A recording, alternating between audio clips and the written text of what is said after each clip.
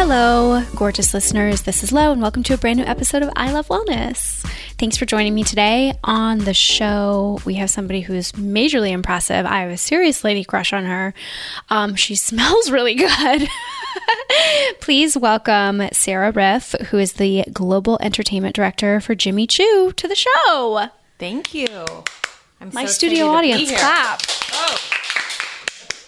I always have my very It's an Sarny. impressive studio Everyone audience. claps. It's us.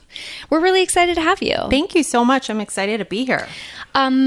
So how long have you been at Jimmy Choo for? Did you wear them today? They're over there. I certainly did. They're I've very taken cute. them off now. Good. Get comfy. So that I can get a little bit cozy with you. Get comfy cozy. But I have been there for 12 years. Wow. Yes. That is amazing. Most people don't stay anywhere for 2 years. I know. So It's like whenever I tell people that I'm still there, they're like, that's amazing for you. But there's also a look of skepticism. no, in I their don't think eyes. so. I think it's really remarkable and says something about your character and probably just the quality of the workplace environment. I have to imagine that it's a great place to work if you've been there for that long. It really is. I have to say, you know, when I joined, it was actually a much smaller business at the time, and being part of the journey of seeing it develop into what it is today has been really rewarding. And, you know, I'm sort of satellite in my position here on the West Coast, but because we're headquartered out of New York and London, but it's been a fun journey. Yeah. So what was your role when you first started there? My role when I first started was West Coast Director of Entertainment. Okay. And what does that mean exactly? Because it's a shoe company. So what? So You know, I'd like to say Explain. it's a lifestyle accessories brand. Okay. It's a global accessories brand, but it's everything from, you know, celebrity and VIP to product placement, events, booking people for campaigns. You know, it's kind of the gamut, and that's what has really kept my interest for so long, is because every day is different. Sara, you have the fun job. I really kind of do have the fun job. It's true. It sounds like you have the fun job. And the shoes don't hurt, you know? yeah, I love that. The perks don't hurt. So I have been told that you are the most put together lady, like in the history of ladies. What lady told you this? A few. One's right there, but more than one. You have this amazing style. You have this amazing presence, this amazing warmth. You're married. You have 2 kids. You have this great job. And so it seems like from the outside you have it all, but I'm sure that can't be the case or how you feel, right? You know what? I think that everybody kind of puts on their armor every day to you know, to create a sense that like we've got it all together. You know what I mean? And I definitely feel really blessed. I have a great family. And I love my job, and, you know, most of the days I love my husband too, but, you know, everybody's just doing their best, and, you know, I don't know that there's any such thing as having it all. Yeah. I mean, I think especially we live in this like age of Instagram where people have literally developed entirely different personas for themselves. Totally. And, you know, present that to the world because it's where their comfort zone is, you know. But I think we also live in this interesting space lately where people are willing to be much more vulnerable and say like, hey, this is who I am. This is, you know, I have this problem, even though like I look perfect on the internet. You know, I struggle also. And, you know, these are the things that I'm dealing with. And just in sort of like an interesting way, I'm almost starting to like not buy into that stuff either, you know, because like everybody has problems, and I don't know, at some point can't we just like democratize everybody's problems? I'm sort of going off on a tangent right now, but no, I guess like I'm what just you're sort of saying. curious as to your thoughts on that, because you literally sit in this entertainment position where you're working with actresses and you guys are hiring people, and I guess like when you think about sort of like the landscape of culture, how does it apply to your job at Jimmy Choo, and sort of like how do you, I don't know, you sort of have to be responsible in a lot of ways in terms of like the messaging of the brand and what you're putting out into the world. And so how do you guys sort of think about that? As far as me personally, I think it's twofold. I think if you're working with actresses who are putting together, red carpet looks for promoting a film, they obviously want to look their best, and they're really there selling a product, right? So they're selling the product of the film, and they're selling also the product of who they are as a commodity and as an actress. And you realize and recognize the power that fashion has taken over the last few years, where I think that you can really create a career out of looking a certain way. I think that it's the calling card for a lot of these girls, right? Being an actress is a really hard job in terms of the fact that there aren't that many jobs. So obviously you have people who are enormous talents, but you recognize through working with stylists that you're kind of crafting an identity for these girls. Obviously through my work, it's fun to play a part in that, where you see somebody is going to be known, sort of as like a rule breaker, or someone who's really classic, or someone, who creates an identity for themselves in the way that they present themselves on a red carpet.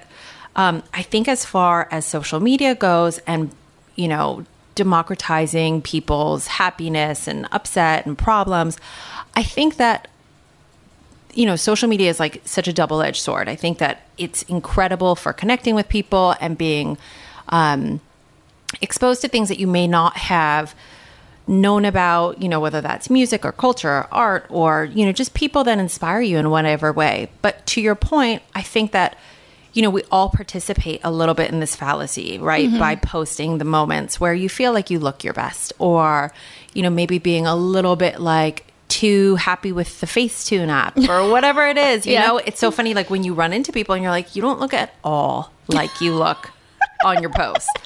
But I understand that it's also like you're like the master of your domain, right? So you can really like, you can present yourself in whatever way you want. And I think that, that's totally personal. Like there are people who are showing like moments where you're like, you know what? Like I don't necessarily like need to see that. And then other people where it feels so manufactured all the time, and I think that for me personally, I just probably, am a little bit of both, Yeah, absolutely. I guess for me, I'm exhausted on living on like two sides of the spectrum. Either like everything looks perfect and it's like shiny and new and fit and whatever, or it's, I have all of these problems and,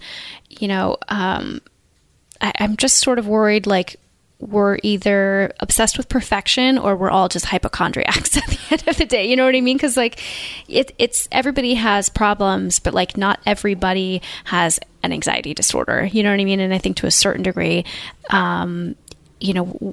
there's just this cultural shift where, there's been the spotlight put on all of these amazing things that like need to be talked about. And I think the fashion industry and the beauty industry is doing a really good job of having these inclusionary conversations. But I guess sometimes I just wonder like what is taking it too far and like what's too much to a certain degree. I guess when it comes to you and who you are, like what is your identity? Because you talk about, these actresses and sort of like building their identities for them or like their public personas. And so I guess for you, with somebody that has had so much success, like how do you think of yourself on like a day-to-day basis? And like, how do you want to present yourself really to the world? All of a sudden. As far as how I think of myself, I think for me, my priority, in terms of where I put my value system is really for me, my family first.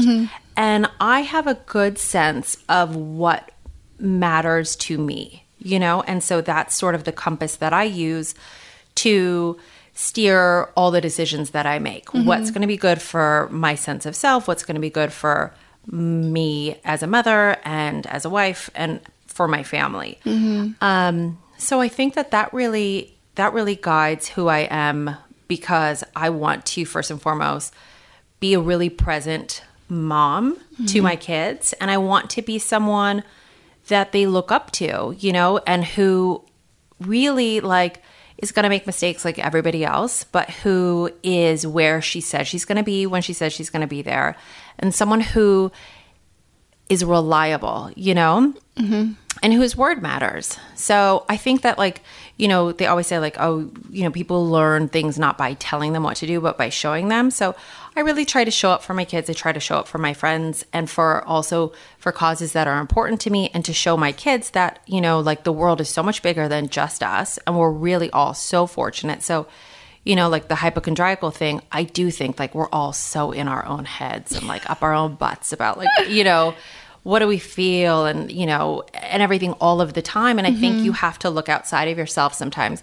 and recognize that there's so many people who, you know, who need us to get involved and need us to fight for them in different ways. And so that's something that I really am trying to teach my kids early on, you know? Yeah, absolutely. It's something that, I mean, like, it's just something that I've been thinking about a lot because, you know, I've had anxiety, I've had depression, and I've had these years where I have been so focused on myself because you're sick. And so you have to be, you can't take care of other people in the way that you could if you were just like a healthy person. And, I don't know, for me, I'm just like sick of feeling sorry for myself all the time. So I just made the decision like a year ago to just stop feeling sorry for myself. And my life has changed drastically since then. But I don't know, it's just something that I think is interesting. So do you think that you have been really successful in your job because you put a primary focus on like the quality of your personal relationships? I ask you this because I read a really interesting article in the New York Times that was like, you know, we're so successful in our careers, but it's not really making us happy. And like, what does make us happy is our family. Was this the one about the double-tiered effect about everyone who had sort of gotten to the top of the mountain and then basically decided that they wanted to totally like abandon their life and realize that it doesn't fulfill them in any way. So therefore they want to turn to philanthropic. Yeah. I mean, the concept is the same. I don't know if it was that exact article. But sort of like the theory is, you know, we have all of this success and it's not really making us happy and not making us feel fulfilled. And at the end of the day, it's like about like our husbands and our kids, you know, that's where like the true happiness comes from. And do you feel like you are able to continue to be so successful in your job because you have this really solid like home base that is a priority for you? I don't know that I would say that that's what makes me successful at my job. I think that, you know, I know obviously sort of the idea of the article that you read, and I think that happiness is its own journey. And I think that what will constitute happiness or success is different for every single person. So I realize that for me, there's multi-constructs of what makes up my identity. So it's about doing things that first and foremost make me feel good about myself. And like I said, that's, you know, whether or not that's helping to give back in some way, doing something for my family, you know, taking care of myself. I think that that's sort of like the, that is the foundation for what's going to make me feel like a full person. Sort of what you were speaking to about you didn't want to feel sorry for yourself anymore. I think that I don't want to go through the like happiness is a choice thing, but I do think that mind over matter is so important. I think that the things that we give our energy to really take tremendous power over us, you know, and sometimes, and I fall down this rabbit hole so often, but, you know, if you're feeling not good or if you're worried about something, I tend to put all of my energy there subconsciously. And what I realize is that in moments where I'm really busy with something else and I'm not thinking about that, that issue isn't bothering me to the same degree as it was when I was putting all of my focus there, you know? Sorry, I got off topic now, but no, I think it's about like a conscious choice, right? It's about like I'm consciously choosing happiness, or I'm consciously choosing to put this aside for the time being and to put my energy somewhere else. I mean, like it is a practice that I am learning how to do and actually getting pretty good at with work specifically. You know, we're going through this process where, you know, we're making team changes and we're fundraising and, you know, there's just so much high level stuff going on. I'm balancing 4 really important things every day, and it literally changes every day. And I have gotten really good at figuring out where to put my energy and how to better use my time. Because when I was younger, I would allow things that really, like, seemingly in the grand scheme of things are not that big a deal, because I've really learned that every problem does have a solution. And I think that's sort of like the like my biggest understanding now is that no matter what, every problem does have a solution. And so there's no, it's not worth it to like lose your fucking shit over, you know, a crazy email that you got from somebody. It's just not the end of the world. And I think every woman who is in a position of power, you know, in their career probably has learned the same lesson, because I don't think you get very far when you allow yourself to respond emotionally to stuff that you just have to learn how to manage. Do you know what I mean? Totally. And I think that when you say every problem has a solution, I think that that's a great way to approach, you know, trying to accomplish anything. I think that there are a lot of people who are super reactive. Yes. And I realize I don't like to work with those people because they cause a lot of unnecessary stress that never once contributes to the solving of the issue at hand. Never contributes to the solution.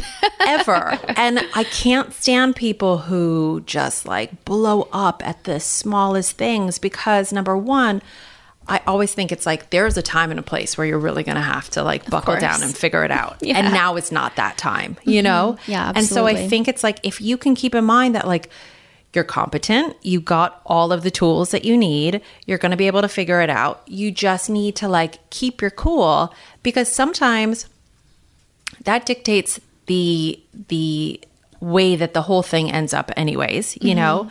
Or if it's all going to blow up, you know, you may as well like maintain a little dignity through the whole thing. Like, you know, like land the plane, you know? Yep. But there's so many people who just lose their shit immediately and it ends up being worse than the problem, you know? Yes, completely agree. I agree with you. I don't operate very well with people who are like that. But I think that having things that bring you happiness outside of work helps to temper your response to certain things, because you understand that it's not life or death, you know, thank God. Yeah. And really we have to put it into perspective because, you know, it is what it is, and you will give it your all and you will do everything that you need to do to come to a solution. But, you know, freaking out is not going to get you there any faster. Yeah, absolutely. I'm learning how to be a stoic.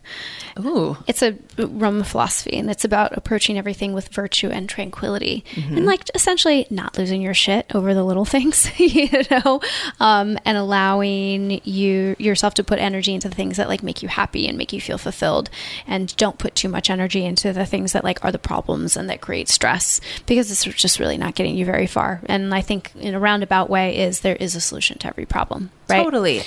And I always loved the quote that it's no matter where you go, there you are. And I think that like what you're saying about happiness is, I think too often in our culture, we put happiness right around the next bend. Like, oh my God, as soon as I get the next promotion, as soon as I get the bigger house, as soon as I get that flossier car, as soon as I get, you know, more Instagram followers, whatever it is. Yeah. I think that people are always delaying joy and delaying happiness. And I think if you can focus on recognizing that like you have everything right now that you need to be happy, and no matter, like there are caps, you know, they have done studies that there was some study, I think it was like at like $75,000, like above and beyond that, like no one is happier.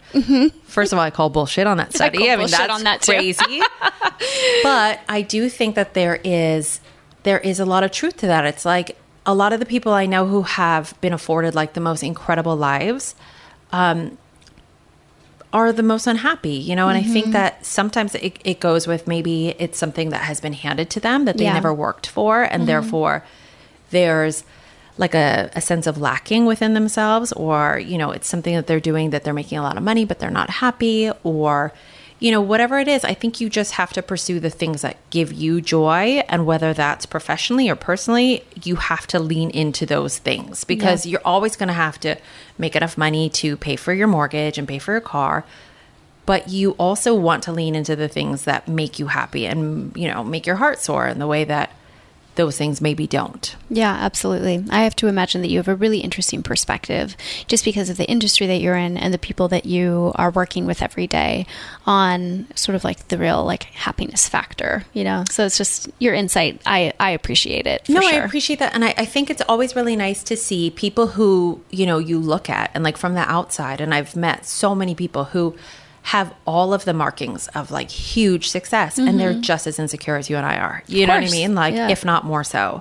And it doesn't add up because you're like, are you looking in the same mirror that I'm looking in? You Because have everything. Yeah. You know what I mean? I can't validate this for you right now. Do you know what I mean? Yeah. But like at the same time, it's like at the end of the day, the experience is all human. Like we are all looking at ourselves and like wishing we were more or less or whatever of something, you know? Yeah, absolutely. So I want to shift the focus a little bit and talk about your experience with VBAC, because you brought it up before we started recording and I had no idea what you were talking about, but I did when you explained it to me. I was like, oh yeah, I've heard about that. But before we get into that, we do a tiny segment on the show called Secret Wellness Ritual.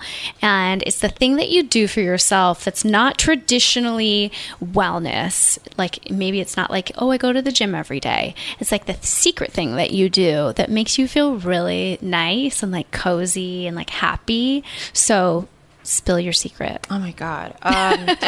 Well, here's one thing I will say about having 2 kids and a husband. Like, there's very little that you can do in secret. Do you know what I mean? Much less go to the bathroom. Like, I would love to have the time to do anything that was secret. Okay.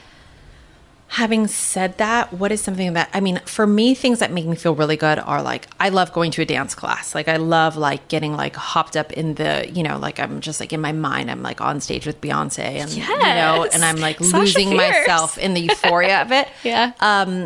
Beyond that, like taking a bath or, you know, like just shutting all the doors and trying to take a bath for 20 minutes is always that's not like an odd wellness ritual. No, but I think it's important. Like bathing is an important, I mean, I sometimes take 2 baths a day.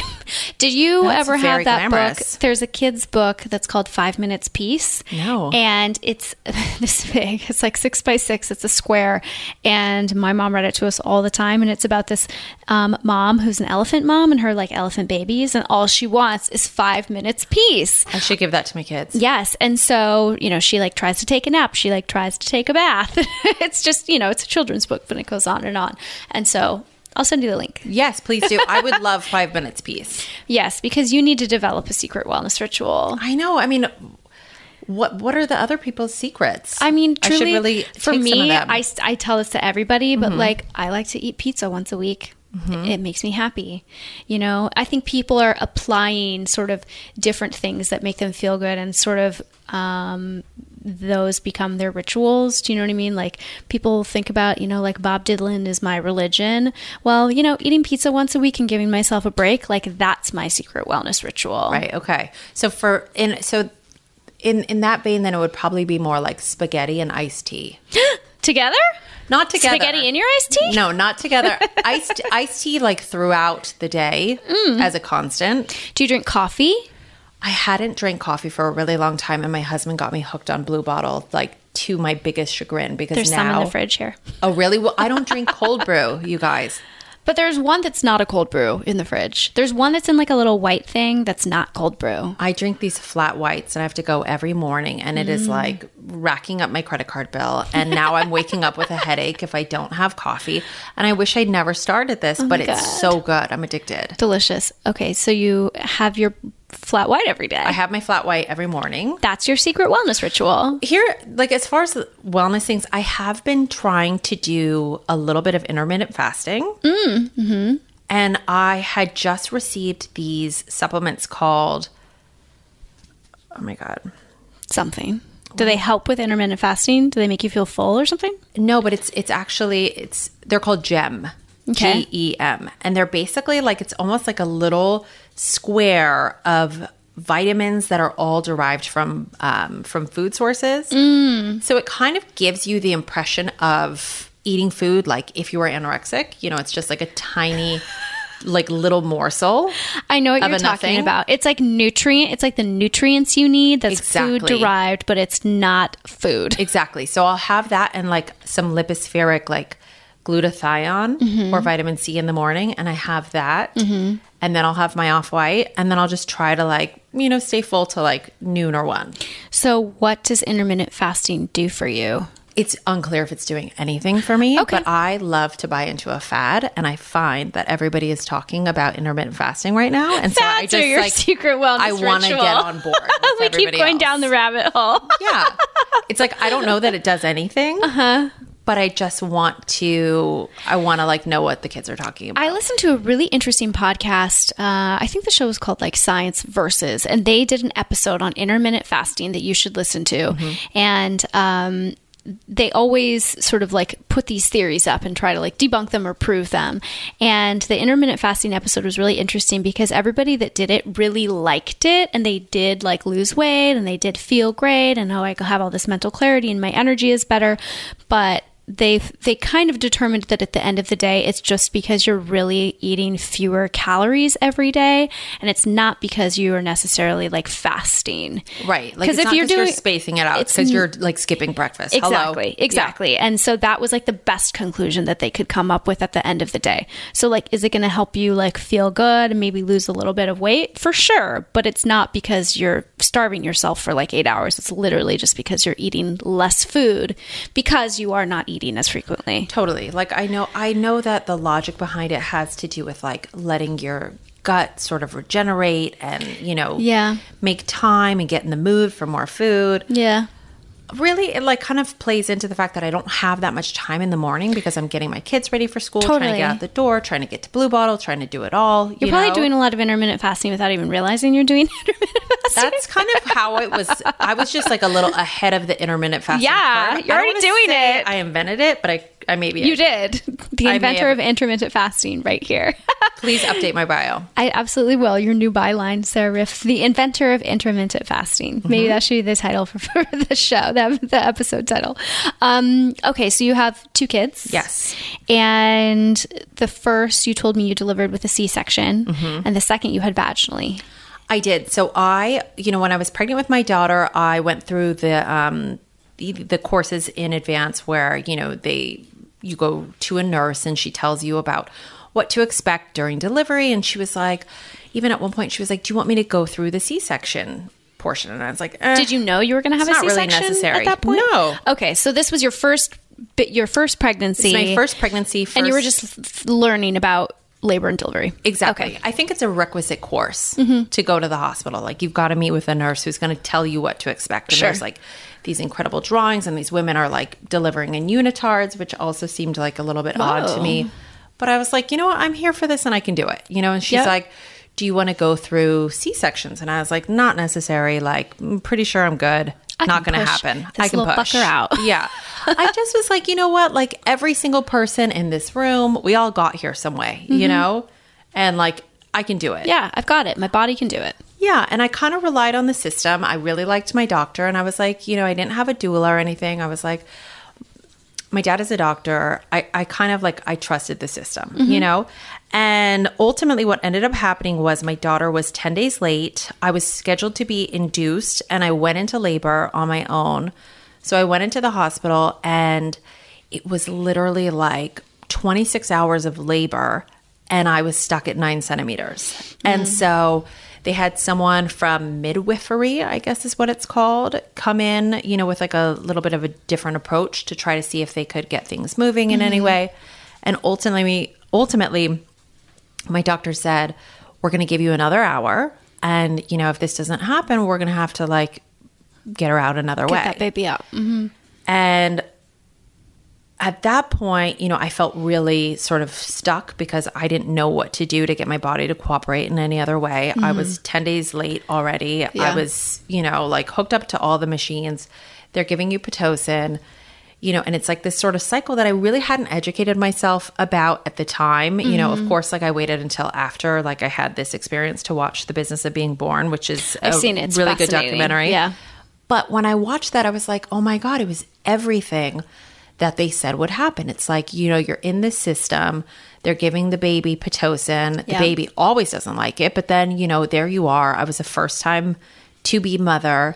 And they're like, your baby doesn't like it. And so in my mind, I don't want to do anything that's going to potentially put my baby at risk, and this is really scary. And you feel really, really nervous and you just want to do whatever is going to be right and safest for your child. Yeah, of course. So ultimately, it was like an hour later and it was, I have to say, it was really traumatic for me the way that I had a C-section, because all of a sudden it was like, you know, I had this plan, I had these like LED candles and this playlist, and it was all going to be really, really peaceful, and the journey was going to be beautiful, and I was going to like push out my child gracefully and then like come to terms with like being a new mom and like have this experience. And instead, all of a sudden it was like all of these people, you know, in scrubs, like strapping me down to a to what is it called? The pushy thing. Yeah, the pushy thing. What they don't tell you about having a C-section either is that they have to put you down sort of Jesus style, like putting your arms in like Velcro handles. I understand. That sounds like so violating. I have to say it was so violating. So suddenly the whole experience changes, and you go from, you know, this like mystical, beautiful birthing experience to like being pushed out in a gurney by a lot of people in their scrubs, and, you know, they have to increase the epidural to go up higher on your body because they're about to cut you open. Oof. And there's just a couple things that happen in that experience that they don't forewarn you about. Although I did previously say that I didn't ask for the C-section information, so potentially they had, and that was my bad. But I got these violent shakes, and I didn't know the gender of the baby that I was having. And basically it was a crazy experience. It was all sort of like made okay by the fact that I was desperate for a little girl, and I turned out to have a daughter, which felt very like against the odds at that time, because I have 3 brothers. My husband has a brother, and everywhere I went, like boys everywhere. Every unsolicited person was like, do you want me to tell you what you're having? And I was like, probably not, because I'll never see you again and it doesn't matter, but sure. You know, and it was like, boy. Anyways, all that to say, I ended up with a C-section. It was a terrible experience, after which my C-section opened. I got a wound seroma. Oh my God. Which meant that it was infected, and it was just like a huge debacle. It really affected my ability to breastfeed. I didn't really produce much milk. So I didn't anticipate the ways that would affect my foray into motherhood, which was like feeling really less than in this weird way. Like I just would spiral into these like shame spirals of like, had I been, you know, like on the frontier, I wouldn't have been able to deliver my baby because I wouldn't have been able to get her out. And then if I had been, I wouldn't have been able to feed her. So I just felt like my body like didn't get the memo that I was like transitioning into becoming a mother, because I didn't get to experience this sort of birth that I had wanted to experience. So when I got pregnant again, I was like, I'm never doing that again. I'm never having a C-section. And I started interviewing all these doctors other than my doctor, because she was like, listen, I'll go on the journey with you, but I don't think you're a candidate for a VBAC, which is something that they tend not to promote for all the reasons listed in Business of Being Born. You know, once you've had a C-section, they'll say that there's an increased risk of uterine rupture. I don't know the exact numbers, but it's not that much more than the risk of uterine rupture during any delivery. But something that I heard you say was sort of just about kind of advocating for, you know, for yourself, and realizing that you have to know your body, you know, better than anybody else. And I was like, I can do this. Like, I'm not going to adhere to these sort of like archaic sort of reasons just based on hospital procedure and the fact that you guys want to get me kind of in and out in a more manageable time, you know? So I met these other doctors, and ultimately I ended up sticking with my doctor, but I went with this woman who worked on internal scar tissue, which is something that can happen once you have a C-section. And I had it, you know, my due date set, and I was like, for sure, this is going to go so much differently than my daughter, because like I was super active during my second pregnancy.